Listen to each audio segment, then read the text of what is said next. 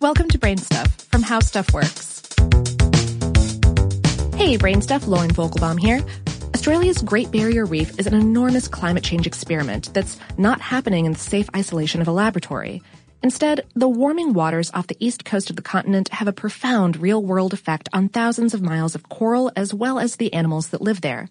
For decades, scientists have suspected that increases in oceans' temperatures would affect sex ratios in certain animals, and research shows that's exactly what's happening to the Pacific green sea turtles. In most of Earth's creatures, gender is determined during the fertilization process.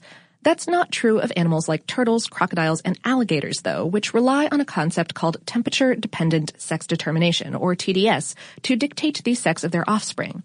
In the case of turtles, warming waters and sands are altering the TDS process. During the breeding season, the turtles, which can grow to nearly 500 pounds, that's about 230 kilograms with a shell diameter of 4 feet or 1.2 meters, flop ashore and bury their eggs in the sand.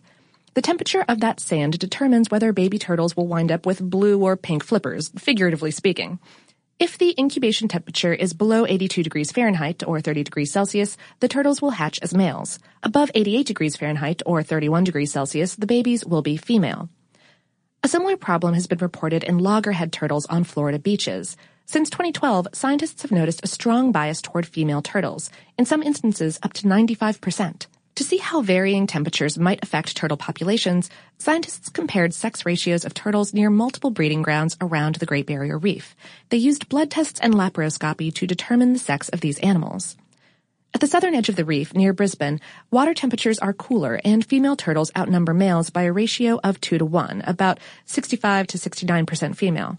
However, about 1,200 miles north, in the largest and most critical sea turtle rookery in the Pacific Ocean, warmer sea and air temperatures are having a dramatic effect.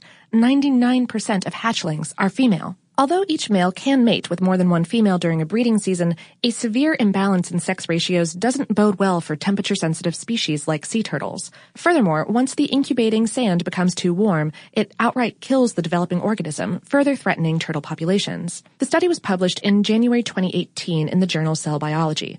The researchers write, "Our study highlights the need for immediate management strategies aimed at lowering incubation temperatures at key rookeries to boost the ability of local turtle populations to adapt to the changing environment and avoid a population collapse, or even extinction."